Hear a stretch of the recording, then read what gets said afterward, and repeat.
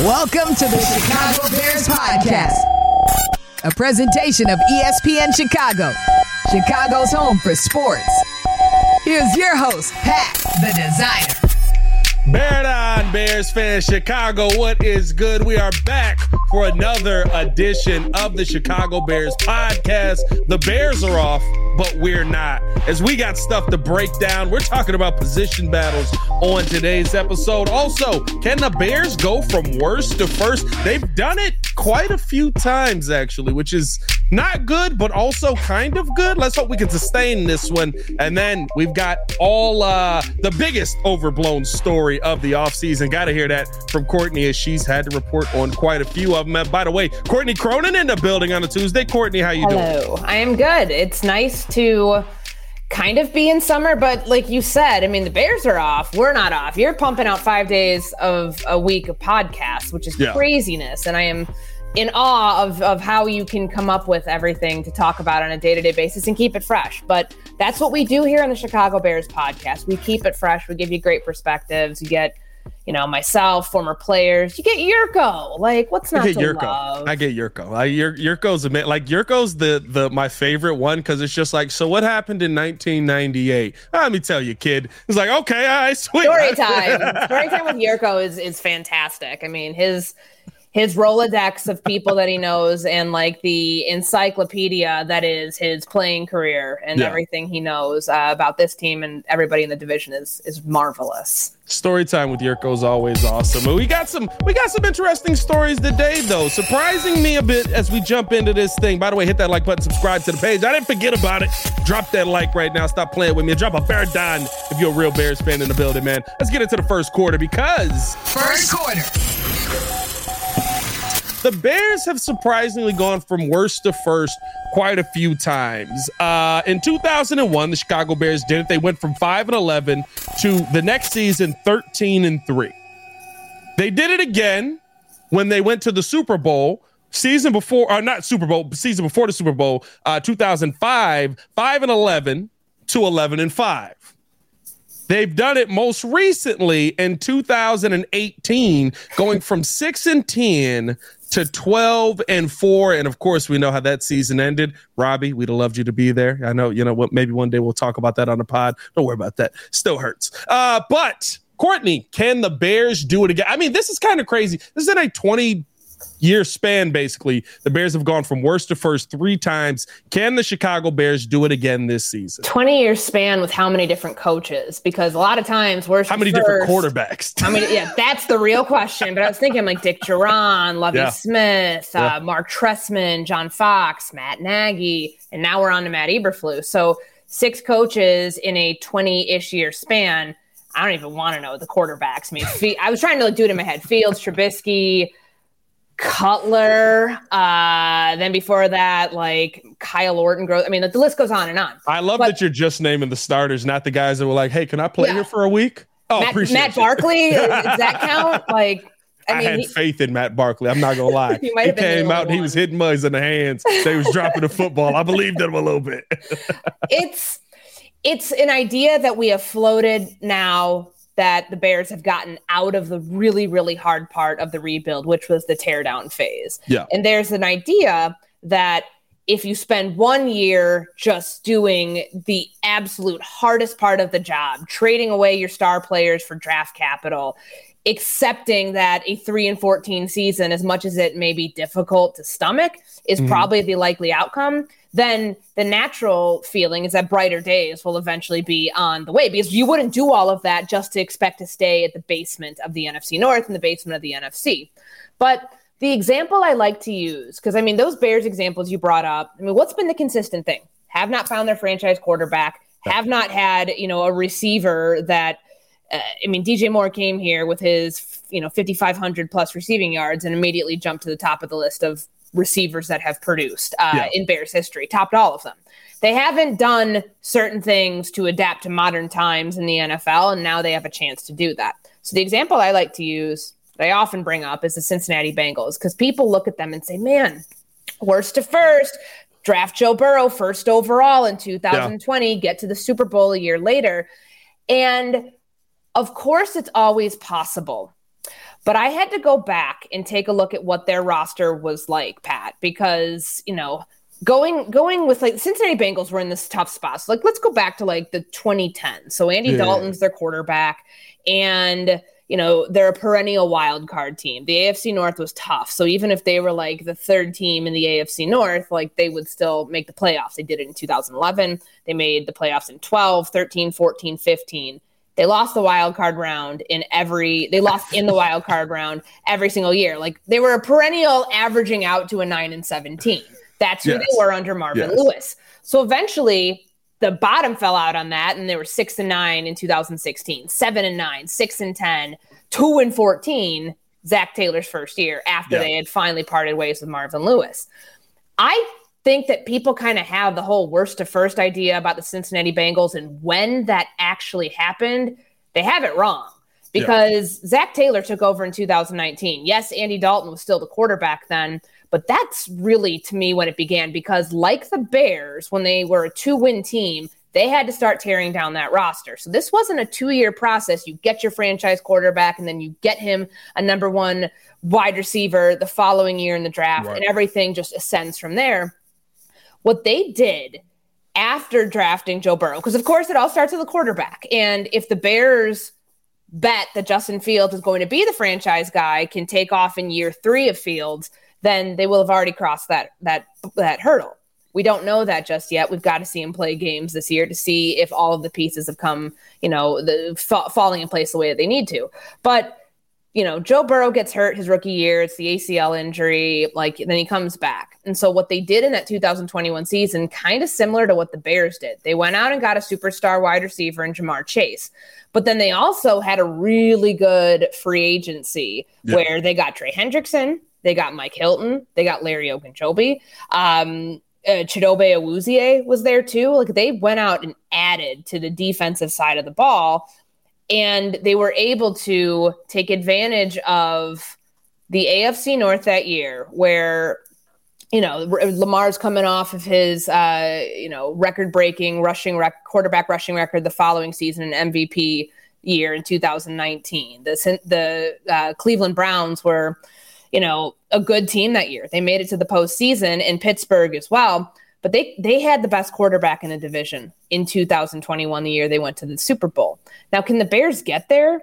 Sure, but there were less holes on their roster because of what their situation was, where they were able to, draft, develop, bring in a number 1 receiver in the draft, and also have pass protection up front. Like that's like kind of like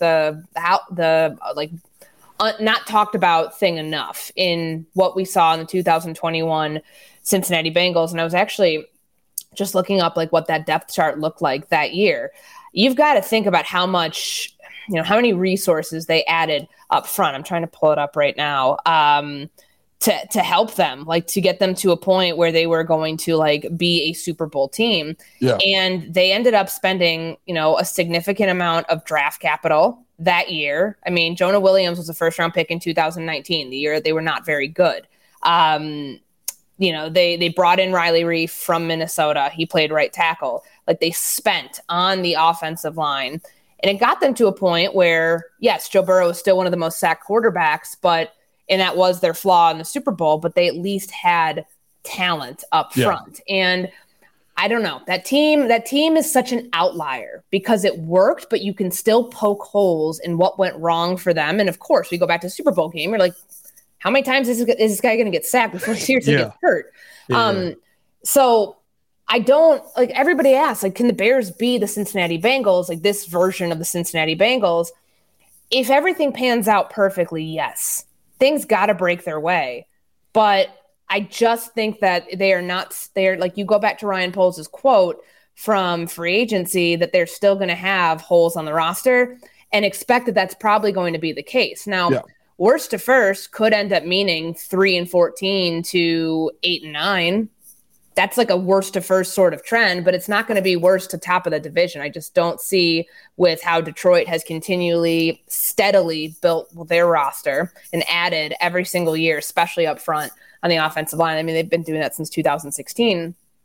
I don't see the parallels, in a division of anybody else that like has been in this situation before. And also the fact that those teams have also been building towards staying sustainable, where the Bears are just starting to get there now. I think the Bengals is such an interesting one because I think even rookie year of Burrow, you knew like, oh, this is the guy. Like, this is like if he could stay healthy, if they could protect him, my guy. That's still the case. By the way, protect this guy. Like, he's still leading the NFL, like at the top of the guys sacked list on the quarterback. Like, maybe help him a little bit. But I don't look at it so much as a Bengals situation because the Bengals in a tougher division had to fight their way kind of to the top. And it was very unexpected based on the people that they were going up against. Mm-hmm. And they had a hard division. It's probably harder than what the Bears are going to be in this year in a wide open NFC North. So again, exactly. A lot of things had to break their way. I think. Could they be the Jaguars though? That's kind of the team that I see. That's your worst to first right now. I look at the Jaguars. I don't see a division in the NFC North where I'm like, yeah, I can guarantee somebody's going to win 12 games. Mm-hmm. So that means that everything's going to be pretty close. Even if the Lions get 10 wins, right? I still see second place being right there. Jaguars last season 9-8, Tennessee 7-10, Colts 4-12, Houston 3-13. I don't think we have the 4-12 team. Maybe we got the 3-13. The Packers' schedule is definitely suited for Aaron Rodgers and not for Jordan Love. So we'll see what that's kind of going to be. But can the Bears have a worst to first in the sense of, yeah, it's still a mediocre season at the end of it, but it is absolutely showing that vast level of improvement, and it's absolutely showing that they're just not in a division that's, oh my God, we can't beat anybody. I mean, they have to. Yep. They have to show improvement. And I don't think worst to first is realistic, but I think worst to second, worst to third could, that should be where they're shooting. Might they get there? No, they might not, but to go from 3 wins to 13 wins, I don't see that. That's just look at their schedule. I mean, yes, there are a couple games where you can feel confident if you're a Bears fan projecting out what's going to happen, that even on the road, like that they might be okay in a couple places. Maybe that's Tampa Bay week 2 of the season. And of course they've got Arizona at home. Like those are some games where you're like, okay, like the strength of this team right now should be the DJ Moore, Justin Fields connection, should be improved pass protection, should be some of the things that would combat a defense like Tampa Bay, which we know is a pretty stout defensive line, but is, age, regression, all those things are factored in. But 10 wins, to expect like that much improvement, there's a reason it doesn't happen that often. You need so many things. You need a lot of luck. So many things to break your way in order for that to happen. And I just don't think it's wise to project that for the Chicago Bears when the worst to first teams we've seen, like the Cincinnati Bengals, have been an anomaly. Because they haven't been worst to first and then fell back off. They were in the AFC Championship game last year. Those Bears teams you mentioned, they all fall off. They all fell off. Like they the all following fall year, off. it was, there was something, and I think that's what Ryan Poles has gotten at. The quick fix thing. And he's not. I was working on this feature on him, and we talked about this lesson that he, like a financial advisor, relayed to him. And it's something that you teach children about delayed gratification. So it's you can have one piece of candy now, or if you wait 3 days, you can have the whole bag. And that's the mindset he takes into how he approaches roster building and making sure that this team is going to be built towards something sustainable. Because, you mentioned it in they went from 5-11 and 17. So it was the last year of Fox.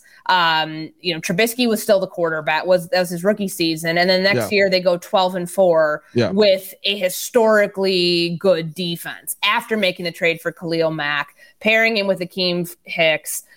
Leonard Floyd's on that team. The corners were good. But think about some of the things like you weren't sure that were going to pan out. The name escapes me right now. Who's the cornerback that they didn't pick up his 5th-year option and all of a sudden he balled out? Kyle Fuller. So they wouldn't picked up his 5th-year option if they were going to project that he was going to have a great season. Yeah. A lot of those things go hand in hand where it's like, you didn't project this. So the surprise success that you saw was more of a byproduct of right place, right time, right move versus long-term sustained success. I think the thing you mentioned there that's so key with this team, now again, I don't know if they'll go from worst to first. I do think that worst to second is a possibility because I don't know what the heck's going on with the Vikings. Like, I thought the Vikings were a lot more stable. They seem kind of a mess. I'm not going to lie to you. Like, I'm looking on in Viking land. I'm like, I don't feel like this is a team that won 13 games last season. This feels like a team that won 5.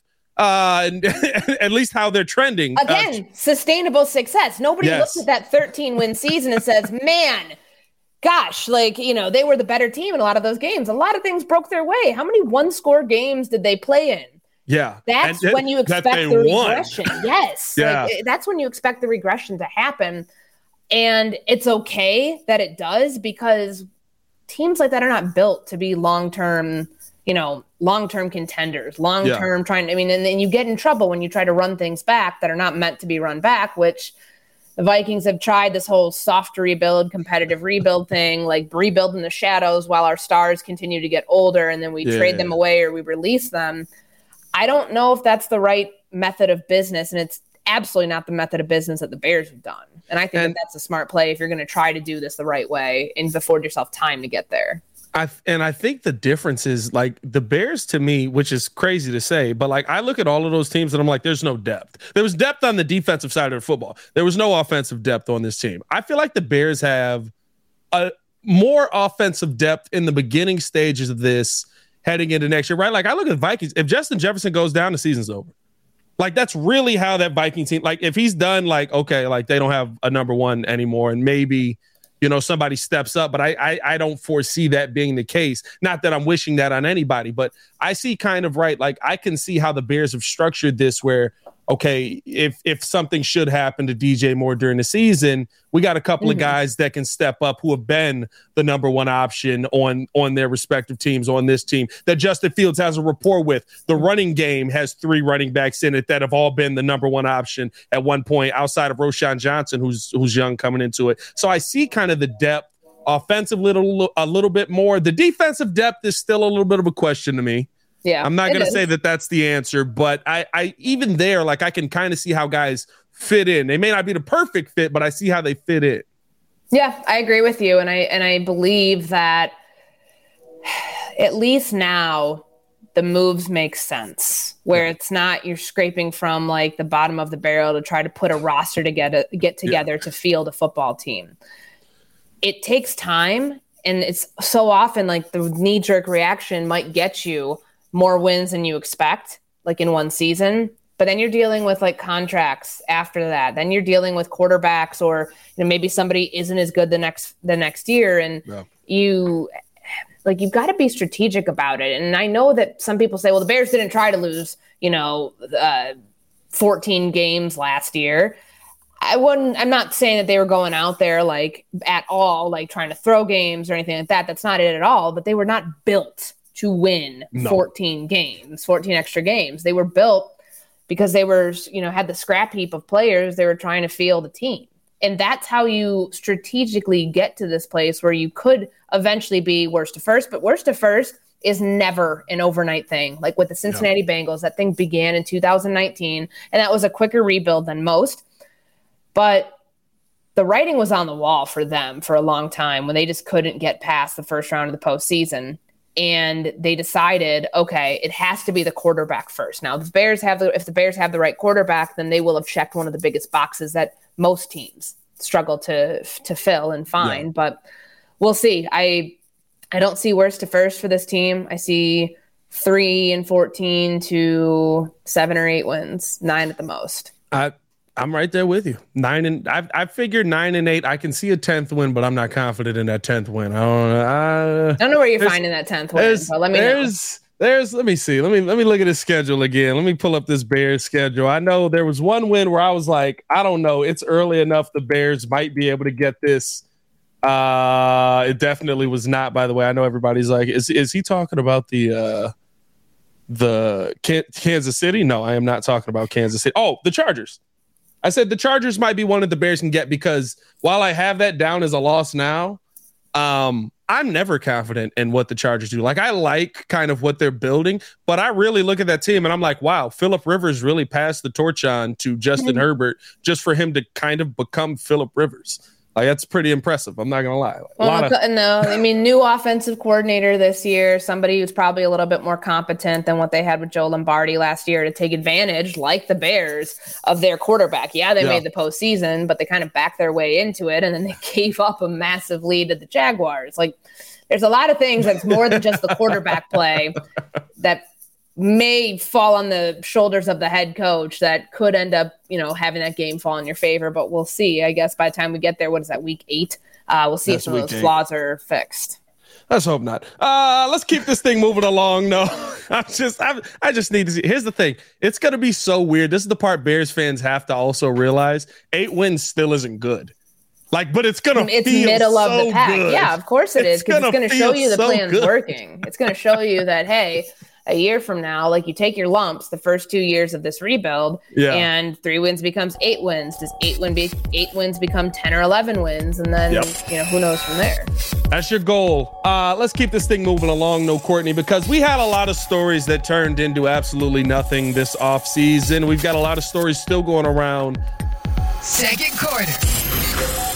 That are interesting stories that maybe are just getting a little bit too much attention. So I have my question for you. What is the biggest story, twofold, one for the Chicago Bears, 2 for the NFL, that was overblown this offseason? I'll say more recently, the idea that Chase Claypool, it's just not going to work out, and that, there's a lot of concern. And I know that we've talked about it a lot. And Sylvie's reporting, if that's what he's hearing, that's what he's hearing. Right. And we've got to talk about it. But the idea that, last year, even, when Claypool came in, it's oh my God, this guy's going to be the savior.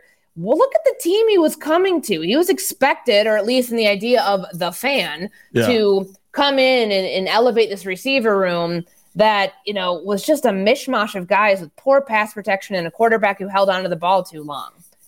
Throw in the fact that he had just gotten here midway through the season, and you're expecting him to pull up to master the playbook on the fly. Those are just, honestly, it's a lot of wishful thinking.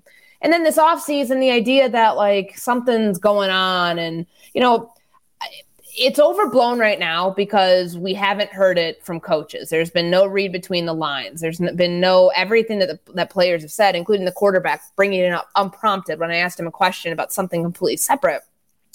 All of that stuff is enough to lead you to believe maybe we're overblowing this a little bit with Claypool. So I would say until we see him struggle, and if you're a Bears fan, you hope he doesn't. You hope that he can, whatever the soft tissue, whatever it is that he's dealing with right now, you hope by the time they report on July 25th, was just over a month away, that he's able to get that under control, that he's able to get himself healed up, and he can rebuild that rapport as quickly as DJ Moore did with Justin Fields. Now, the bigger story, I think, the two stories that captivated us throughout the offseason were Aaron Rodgers going to the New York Jets and then Lamar Jackson.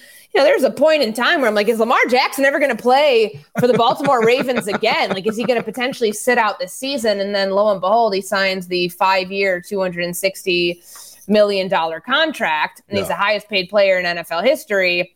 That was in May. Or no, that was in April. It was right before the draft. So it's it was so anticlimactic because it happened the night before the draft or the night of day one, of the draft. I just remember it should have been a bigger story and not a blip on the radar that Lamar Jackson just got paid after this big standoff and, sending out the tweet when we're all sitting down with John Harbaugh at owners meetings. As he's sitting down, Lamar lets us all know he demanded a trade back in March, whatever.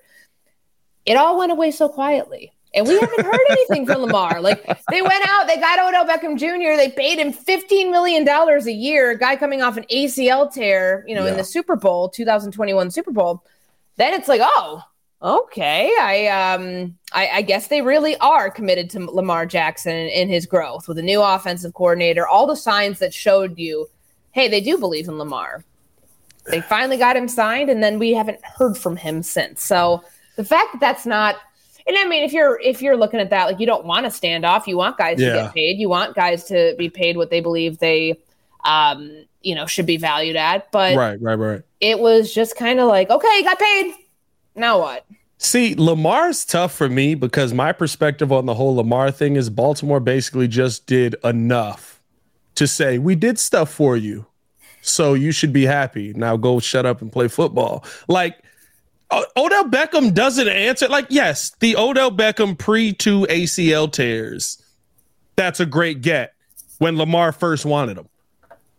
And you guys didn't want to go get him then. So he ends up on the Rams and wins the Super Bowl and tears it again. Oh, now let's go get him. It's like, I feel like Baltimore's a weird one to me. It's like, I think they're going to win. I think they're going to be competitive, but I don't think that they've added enough for me to just be like, yeah, they fully are committed. You know, like how Ryan Poles is like, you know what we need for Justin Fields, even though he's very mobile, an offensive line, a running game, and wide receivers. I feel like with Lamar, they're just like, we'll just give you the bare minimum and you see what you can make happen out of this. Yeah, I mean, that's what happens when you have an athletic quarterback. You feel like you can get away with so much more. And, they used a 6th-round pick on their left guard this year. And the offensive line, as it is, it's a veteran group. I mean, you've got Kevin Zeitler, you've got Morgan Moses, you've got Ronnie Stanley, and then Tyler Lindenbaum was your 1st-round pick a year ago. But can that group be better? Can that group protect Lamar Jackson outside of the Odell Beckham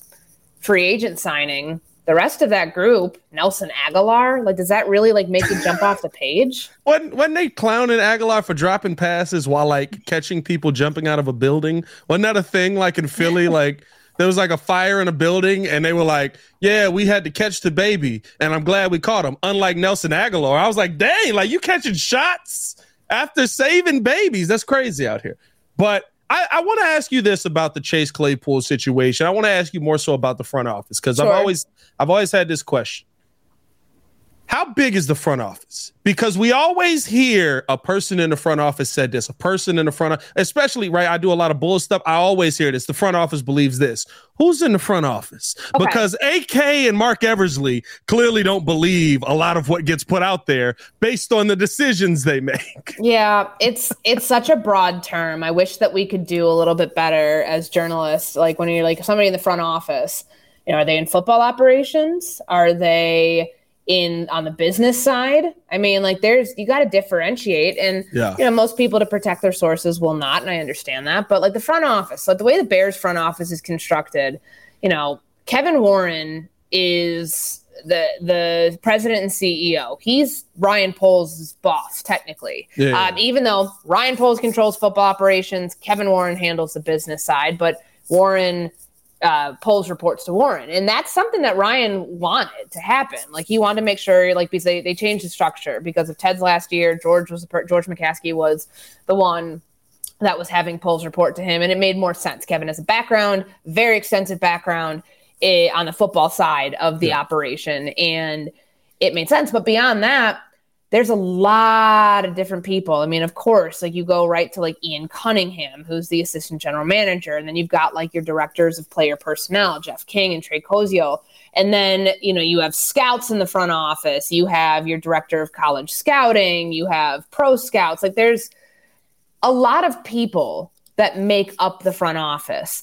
So when you hear people in the front office are saying, or a source in the front office, I think as a journalist, you've got to determine how high up is this source? Is this source a scout? Is this source, the director of pro scouting who's going through advances? Like a lot of times, like for me in the past, if I have a question on, a player on another team, I will go to whichever scout I know has done in advance, who has seen this player, and ask like, hey, what's your evaluation on so-and-so? Because those are the people who are going through, watching the most film on these guys, gathering the most information. And scouts are a great resource. They're good. They're like have a depth of knowledge on the guys that they are watching constantly. But I sometimes just caution people that like when you hear front office, members of front office, like, Don't chalk it up to making it sound like the general manager might be saying something if he's not. Now, I'm not saying that anybody's done that, but sometimes we go front office, general manager, And that's when things can get kind of hairy. And this is not right. Like, this is not us taking shots at Sylvie at all. Not at all. This is us literally. I just want to clarify this because we hear this and the fans' thought process, me being the fan for years and all that, the fans' thought process is, oh, Ryan Poles hates Chase Claypool. He regrets the trade. And because a lot of people assume front office and general manager, which is not always the case. I mean, it depends how active your general manager of a team is in talking with media members. Sometimes, sometimes people are given, in like different places, people are given a little bit more flexibility to have those relationships where they're more comfortable speaking off the record on certain things. And some people keep things very close to the vest. Now, it's neither here nor there, like how, anything like with the Chase Claypool stuff, because, Sylvie knows this team. He was a beat reporter for a while. And if someone's telling him something like that, then we listen because, he's a voice in the city. He's a prominent voice in the city. So, but like when I say like, maybe that's an overblown storyline, I saw him at one practice, Pat, like that's in we didn't see him get injured that practice. It wasn't some catastrophic thing that's going to keep him out. What we know is that, according to Matt Eberflus, he's dealing with a couple things. And I don't think the Bears would talk about Claypool in such glowing fashion if they really did it. Like, there's no sort of reverse psychology here of like, oh, I'm going to say great things about him from the quarterback, and then he'll like get up to speed or he'll clean his act up if they didn't think he was, doing the right thing. That doesn't work. Yeah. These are professional. These are adults and professional football players. So I don't think that it's a situation where, what we talk about, like overblowing the storyline, that it is like a rampant thing coming from the front office. But if some people have this viewpoint, it doesn't necessarily mean it reflects everybody on the Bears. Yeah, that's just, I just want to get that out for every front office out there. Like I hear that so much and I'm just like, who said this though? Mm-hmm. Because the decisions that I'm seeing play out don't agree with even with the Lamar thing, right? Like people in the front office don't believe Lamar Jackson could be a franchise quarterback. Think about how many like anonymous sources were cited. Then they made him the highest paid quarterback. I'm like, who didn't believe it?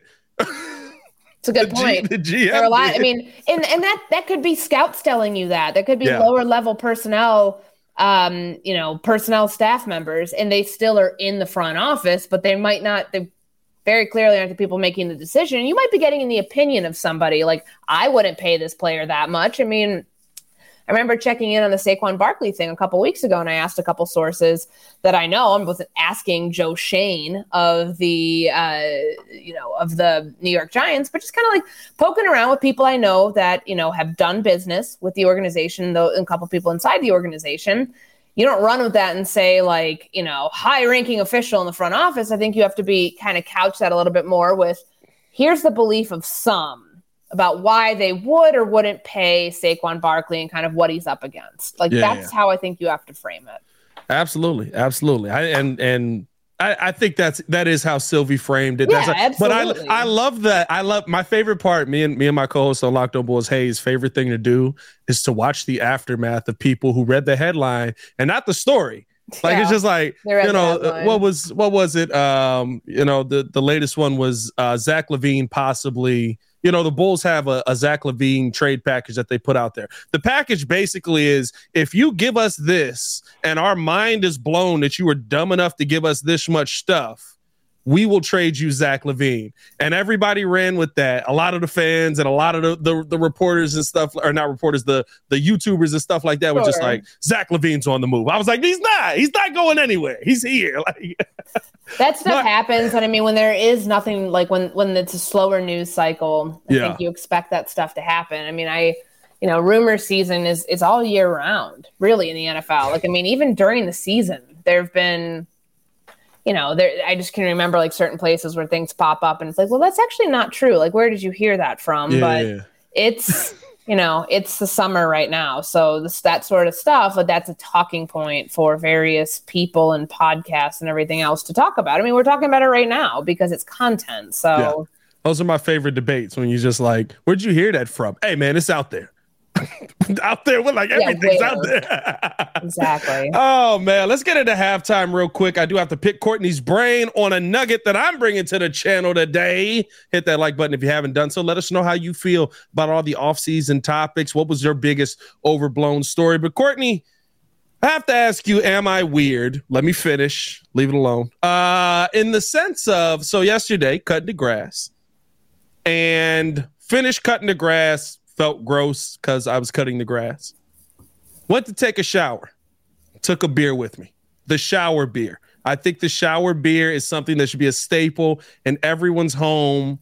Drinking the beer while in a hot shower, pores are open, beer is flowing. It's the greatest thing in the world. Am I weird for drinking the shower beer? I had people on Twitter who were, kind of in support of like, hey, I love what you're seeing this. But then my friend groups hit me and was like, you shouldn't be drinking in the shower, dog. Like, you have a problem. On a like, Monday? You might be an hour. I'm not going hard in the shower. I'm not killing 7 of them.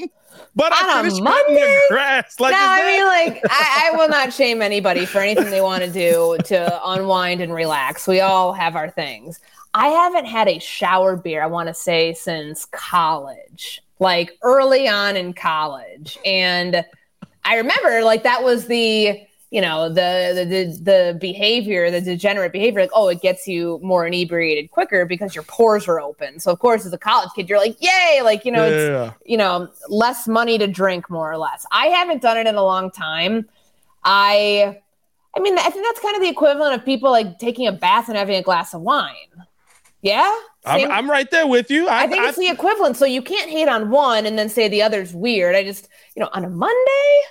See, here's the thing. I will say this. What time was this? This is probably 4:00 in the afternoon. Okay. I let the sun go down. Monday was a federal holiday, so federal holiday, Juneteenth out there. Yeah, keeping love. But it was one of those things where, first off, here's the thing. I didn't know about the pores open makes you drunker. Like, I had no idea. Allegedly. I think it's an urban legend. I don't know if it's actually, like, how much your pores really do open in the shower. Like, I had no idea that was a thing. I think I saw Bill Murray do it in a movie once, and I was like, I got to try that. Like, that was the only reason I've started doing this. And I always do it only if it's after I cut the grass. Like, because that's the time where I'm like, I'm drinking beer while I'm cutting the grass. Why stop now? I'm already on my way in there. I hit the shower for 15 minutes. Get the heck up out of there. I don't know. I felt a little bit of judgment yesterday from a lot of people. Like, dude, you got a problem. Like, you shouldn't be drinking beers. I wouldn't say it's a problem. Like, you have one beer in the shower. Like, Wait a minute. In college, were you guys crushing like 4 beers in the shower trying to get drunker because the pores were open? I just remember that was like a pregame thing, like on Friday night, Thursday night, whatever the night to go out, like when you're like underage drinking, like when you're, young and doing that. I definitely did not do that as a 21-year-old, but as like a dumb freshman. Yeah, we all experimented. So I don't remember how many. I just remember like, there were people who like really took that seriously. Like, I hadn't heard what a shower beer was until going to college. Like, I think if you're going to put that up against like, is it weird? Is it not? What about the people who take their phone into the shower? Okay. All right. So I'm weird now. So do you take your phone in the shower, Pat? I watch TV in the shower. Okay, that's another level. Like, that is out of control. Can you not just give yourself like the 10 minutes you need to take a shower? You got to be watching TV. You got to stay locked in all the time. Unplug. Get offline. I have an entire shower rack that I just put the phone in, and I literally will sit there. And here's the wild part. It's not even weird stuff. Like, I'll like be in the middle of a show and be like, I need to take a shower before this thing, but I'm not gonna stop watching. Like Ted Lasso. In the shower. Definitely watch Ted Lasso before in the shower. You can like DVR that, or you can watch it like I can watch it whenever I want. It's on Apple TV. That is nuts. Okay, like that I do not sign off on. So you're on your own for that one. But the shower beer, I was teetering towards giving you credit and saying it's not weird. But now that we know you bring your iPhone into the shower. Yeah. Okay. I'll give you. Here's the tough part. We have a good shower, so it's like it's not like the phone's getting wet. Like, it's out of the water for the most part. It's actually out of the steam because I shower with the fan on because I don't want to like suffocate in there. I don't know. Mold. I don't know, man. Am I the only? Okay. Well, let me know if anybody else is weird in the comments below as we move past this topic. I was feeling like she was on my side for a bit. I was until I found out about the TV shower. That is bizarre. I love, who was just talking about this? Steve Harvey was talking about this. He was like, the bathroom for a man is like a getaway from everything because nobody wants to be in there with you. He was like, I have a TV in there. I have a computer. I can send emails. I have a landline. First off, he has a landline in his bathroom. That's a little weird. He's got a landline in there. He's like, you can get a lot done in the bathroom. I've done my best ideas coming up with videos and or ideas for the breeze in the shower 110%. I have not recorded in there for anybody. I mean, thank God. I have not done it. We drew a line. I did draw a line. Let's keep this thing moving as there's a line in the sand on these wide receivers out here, man. We got the third quarter coming up. Third quarter. Let's get away from the shower talk here. So I felt I was doing good.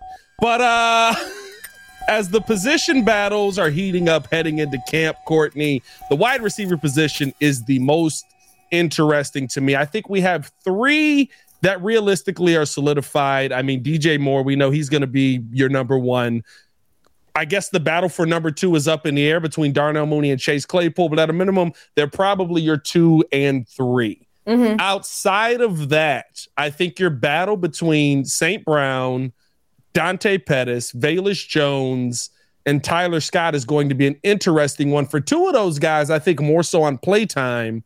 And for the other two, possibly for making this roster. I think Velus Jones and Dante Pettis are kind of question marks to me on, is this guy going to be a major part of this roster? Tyler Scott just got drafted. I think he's going to be there, but is he going to beat out Equinemius for playtime?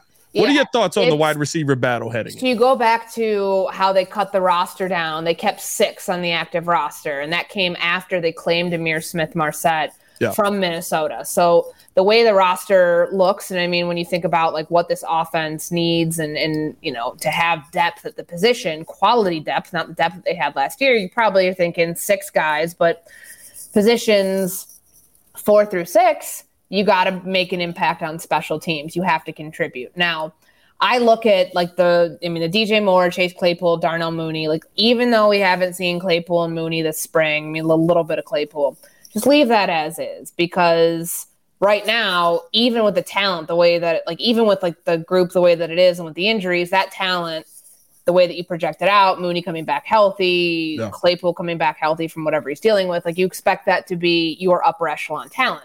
Where it gets interesting is figuring out like who fills some of those roles on special teams. Now, when you talked about Tyler Scott, like 4th round pick, that's going to be a hard one to sneak through waivers. So that oftentimes leads to a decision for any team. Like if we can't sneak him through, we got to keep him on the active roster, because unless you think you can get him onto your practice squad, you're probably not doing that with a 4th round pick. Somebody who's speedy, somebody who, you know, still somewhat raw at the position, but, you know, was terrific on post routes in college. He was a gunner at Cincinnati. So special teams contributions.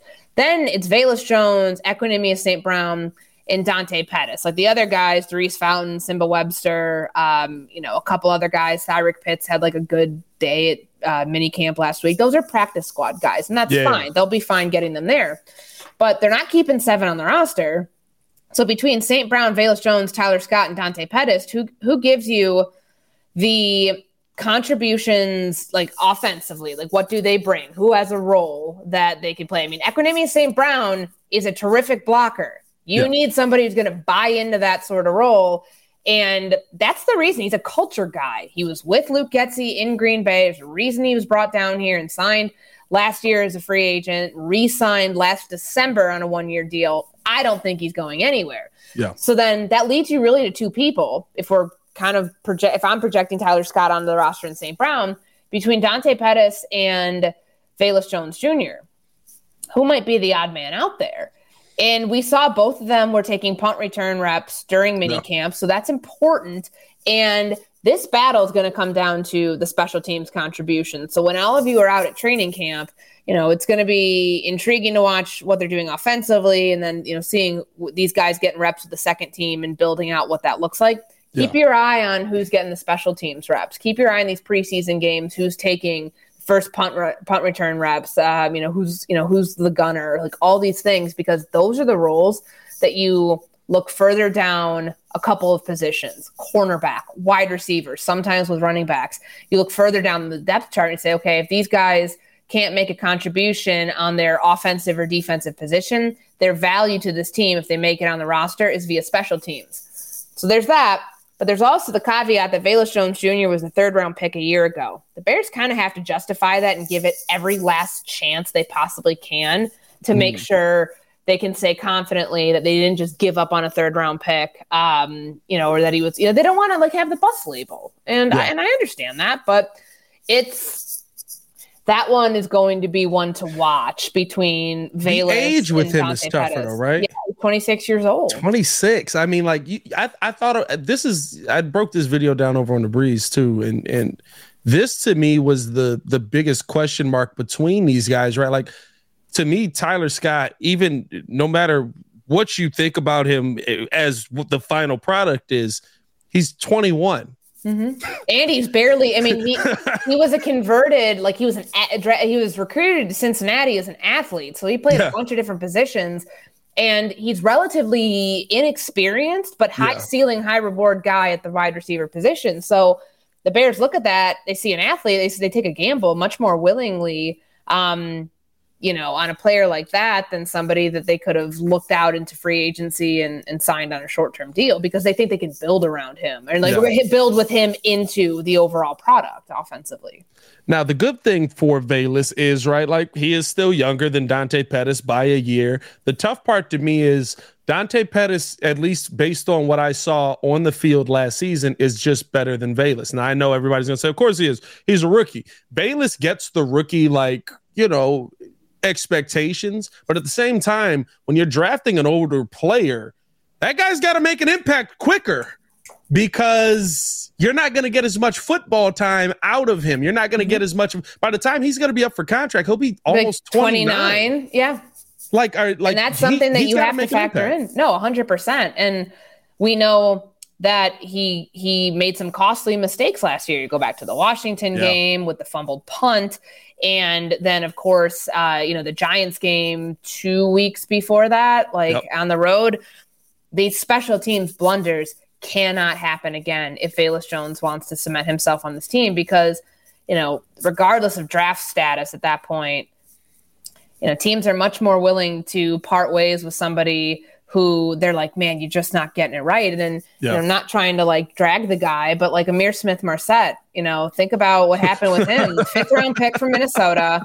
He definitely, when he got cut up there, he had a rough start. He was COVID year rookie, 5th round pick. Mike Zimmer didn't like to play rookies, didn't really think much of him. He never really got much of an opportunity. And I believe he got hurt too. And then, just didn't fit in with the pretty deep receiver room with Justin Jefferson, Adam Thielen, KJ Osborne last year. He gets cut. He comes here. You make a special teams mistake, or you make a mistake like that. And he made it actually. Take the special teams thing out. I misspoke there. So when Justin Fields hits him, and he's got to do, I think left it's a third side. down play. He's just got to go out of bounds. And he tries to do too much by cutting back in, and then Cam Dantzler punches the ball out. And then they return that. That's the play right there that got him cut. Yeah. And it stinks for him, because it's kind of man, you have such a short leash. But when you are drafted later on, you do have a shorter leash, because there aren't the guarantees. Financially, there's not the obligation to pay you as much as the other guys, and teams are okay just parting ways. I think he's on the Chiefs now, though. So he is. Yeah. He failed up. That's it. I was like, you went to a Chiefs team where I don't know if I could tell you who their best wide receiver is. Well, I could tell you who their best receiver is. It's Kelsey by far. But I look at that wide receiver room, and I'm just like, Pat Mahomes will figure it out. He'll turn somebody into a superstar. Hopefully it is Smith-Marset. The one thing that I guess here's the final question on this, right? Is Velus Jones behind Dante Pettis right now as far as where the Bears are probably feeling about him continuing to be on the roster? Because Pettis, I believe, also just got signed right before. Let me see. I don't think minicamp. I thought they gave Pettis a contract to bring him back on. Maybe I'm wrong on that, but it wasn't. If it was, he got. So he knew Tyke Tolbert. So this was April. It was a 1-year thing. I just remember it's kind of a blip on the radar. He was in New York with Tyke Tolbert. So that's how he made that connection initially. And that's somebody, when you're trying to fill out, a mishmash of wide receivers last year, it's like, hey, cheap option, somebody who Tyke trusts. Otherwise, you wouldn't bring him in. Right. So is Velus behind him?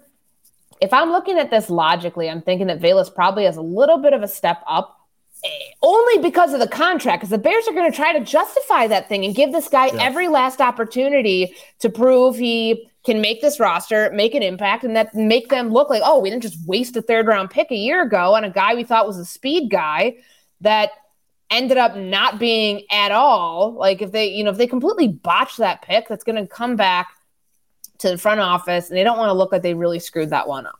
Yeah, I hope Velus can make it work. I'm not one of those people that buys into remember at the end of the season, he caught that pass, the deep shot from Justice. Like he caught a football as a wide receiver like that. That's his job. I don't know if y'all know that or not. So we'll see. Hopefully that all plays itself out in the right direction.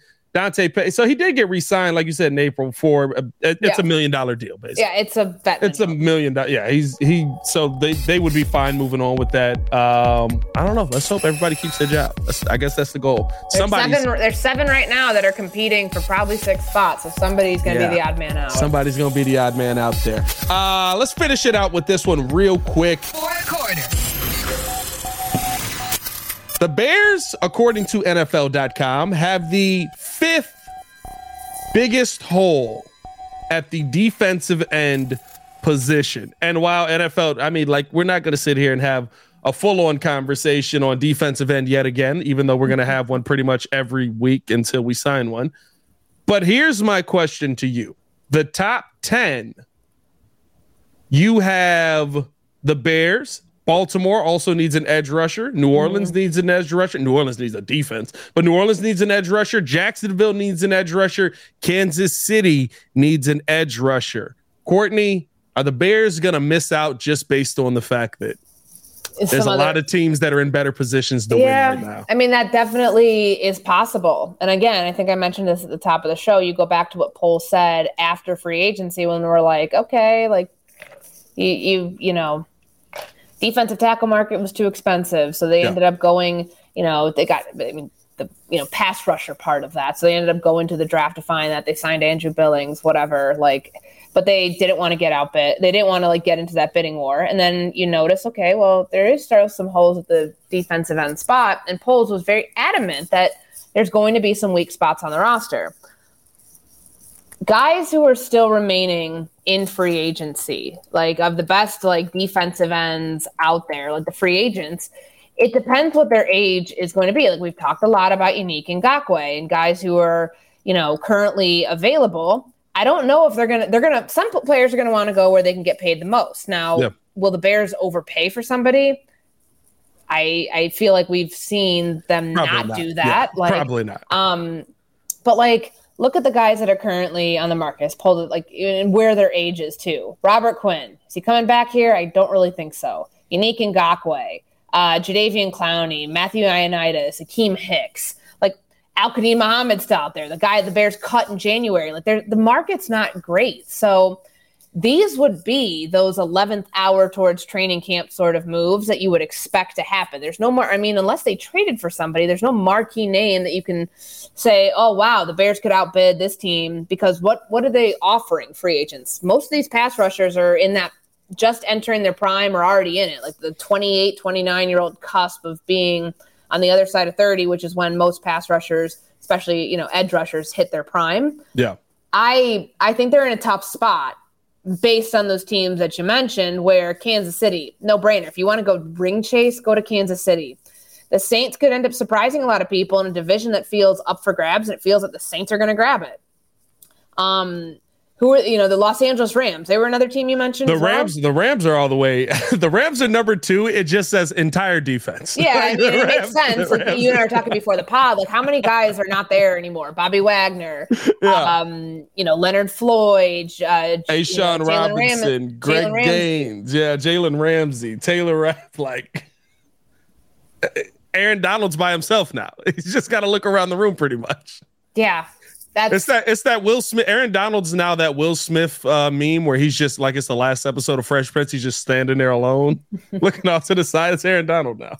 Yeah, I mean, sometimes I wonder if he wish he would have retired, considering what this team looks like. But they're a team that's biting the bullet for this year because they know that they have to get their cap healthy in order to be able to contend next year. So that could also put them, if the Bears are, fighting down the line to try to fix this hole, and it ends up becoming the difference of a couple $1 million, maybe they do, but it has to be somebody. They don't want these 1-year deals anymore. Yeah. And hear how guys talked about Justin Jones when he mentioned last week, the players who were here on 1-year contracts, more or less the prove it deals. We don't want guys who don't want to be here. The team wants players they can build around and players that they feel they can keep here a long time to be part of something going forward. So that's gonna factor into how they calculate those moves this offseason, if it is worth doing it, or if you're just gonna try to roll out what you have and expect that that's gonna be the weak spot on your roster and try to compensate for it elsewhere. I mean, no one's saying it's gonna be easy if they go that route, but that is a potential for them to do that.